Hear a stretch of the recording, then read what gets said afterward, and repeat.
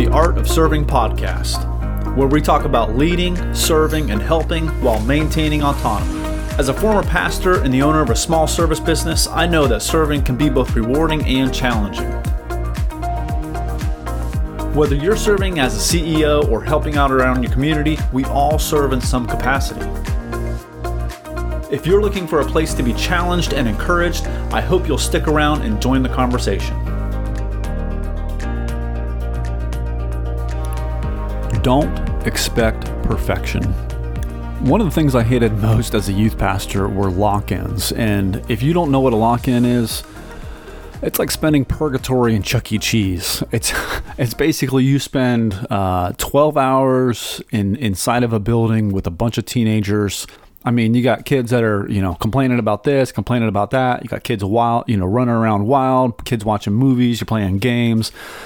And at the same time, it is chaos because you're tired and you can't sleep and it's just nuts. But the kids always wanted to do it. So, you do a couple a year, you suck it up and you have fun. Well, you try to have fun. You do have fun, but you suffer for like 3 days afterwards. But I remember one time we were having this lock-in.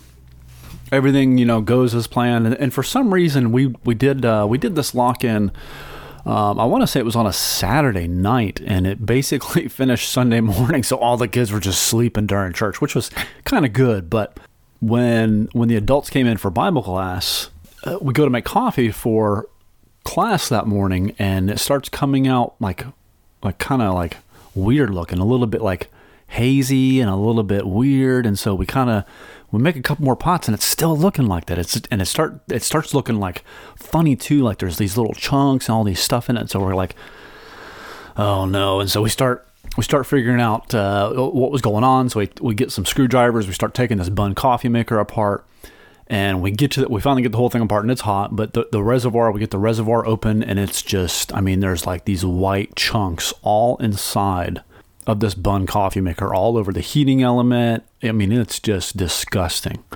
Two girls from the youth group, they came up while we were cleaning this, and they said, "Is everything okay?" And we said, "No, something's going on with the coffee maker. It's not working right." And I asked these girls, "Did you guys know anything about this?" And they said, "Well, we may have poured milk in there." And I was like, "What?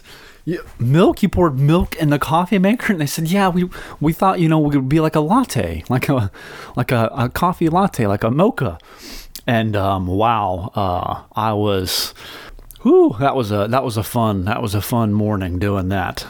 It's easy. It's easy when things like this happen, when you have to deal with garbage, when you have to deal with junk. It's easy to get angry. It's easy to get frustrated at kids or people, whoever you're working with, that you've been working with for months or years, and then they just do things like that, which is, it's not a big deal, but it's easy to lose your cool. It's easy to expect people to be perfect. The pastor I worked with, he always had this saying that has always stuck with me. It's an old Irish proverb: "Peoples is peoples and shoes is shoes."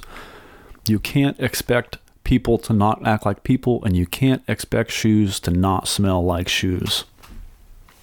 Let me give you a couple of tips today to help you lower your expectations from that perfection to maybe something a little bit more manageable. The first thing is to spend time at 30,000 feet. It's easy when we're in the trenches day after day and serving people. It's easy to get hung up on the details, to get hung up on little things, on material things that may not matter. Because, maybe we're working with a shoestring budget. Maybe we're trying to do something and somebody messes something up that's going to cost, $500, $1,000. I don't know. And maybe you're in an organization that doesn't have tons of money, and it's easy to get frustrated. But we have to back up and spend some time at 30,000 feet and realize that people are what's important, not property. The second thing is this: focus on those aha moments, those moments in your work that are satisfying. Because, it's easy, those same two girls, when they came up and like, "Oh, is something wrong?" It was easy to get mad. But then at the same time, you have moments with kids that you see them have those aha moments where they realize, they realize the world isn't out to get them. I love seeing kids. I don't know, girls seem to pick up on it quicker, but around I don't know, 15, 16 years old, 17 years old, they start realizing like the world's not out to get them. And they start to to grow a little bit and ask questions, and you get to like serve them and help them. And those are the good things we need to lean into, those moments that we see growth. And that really gets to the last point. The third thing, the third tip is that slow growth is good growth. Sometimes it's easy in our world of convenience to just expect change very quickly, but any type of change, bringing about any type of change deliberately in an organization or in people, it's going to be hard and it's going to take time.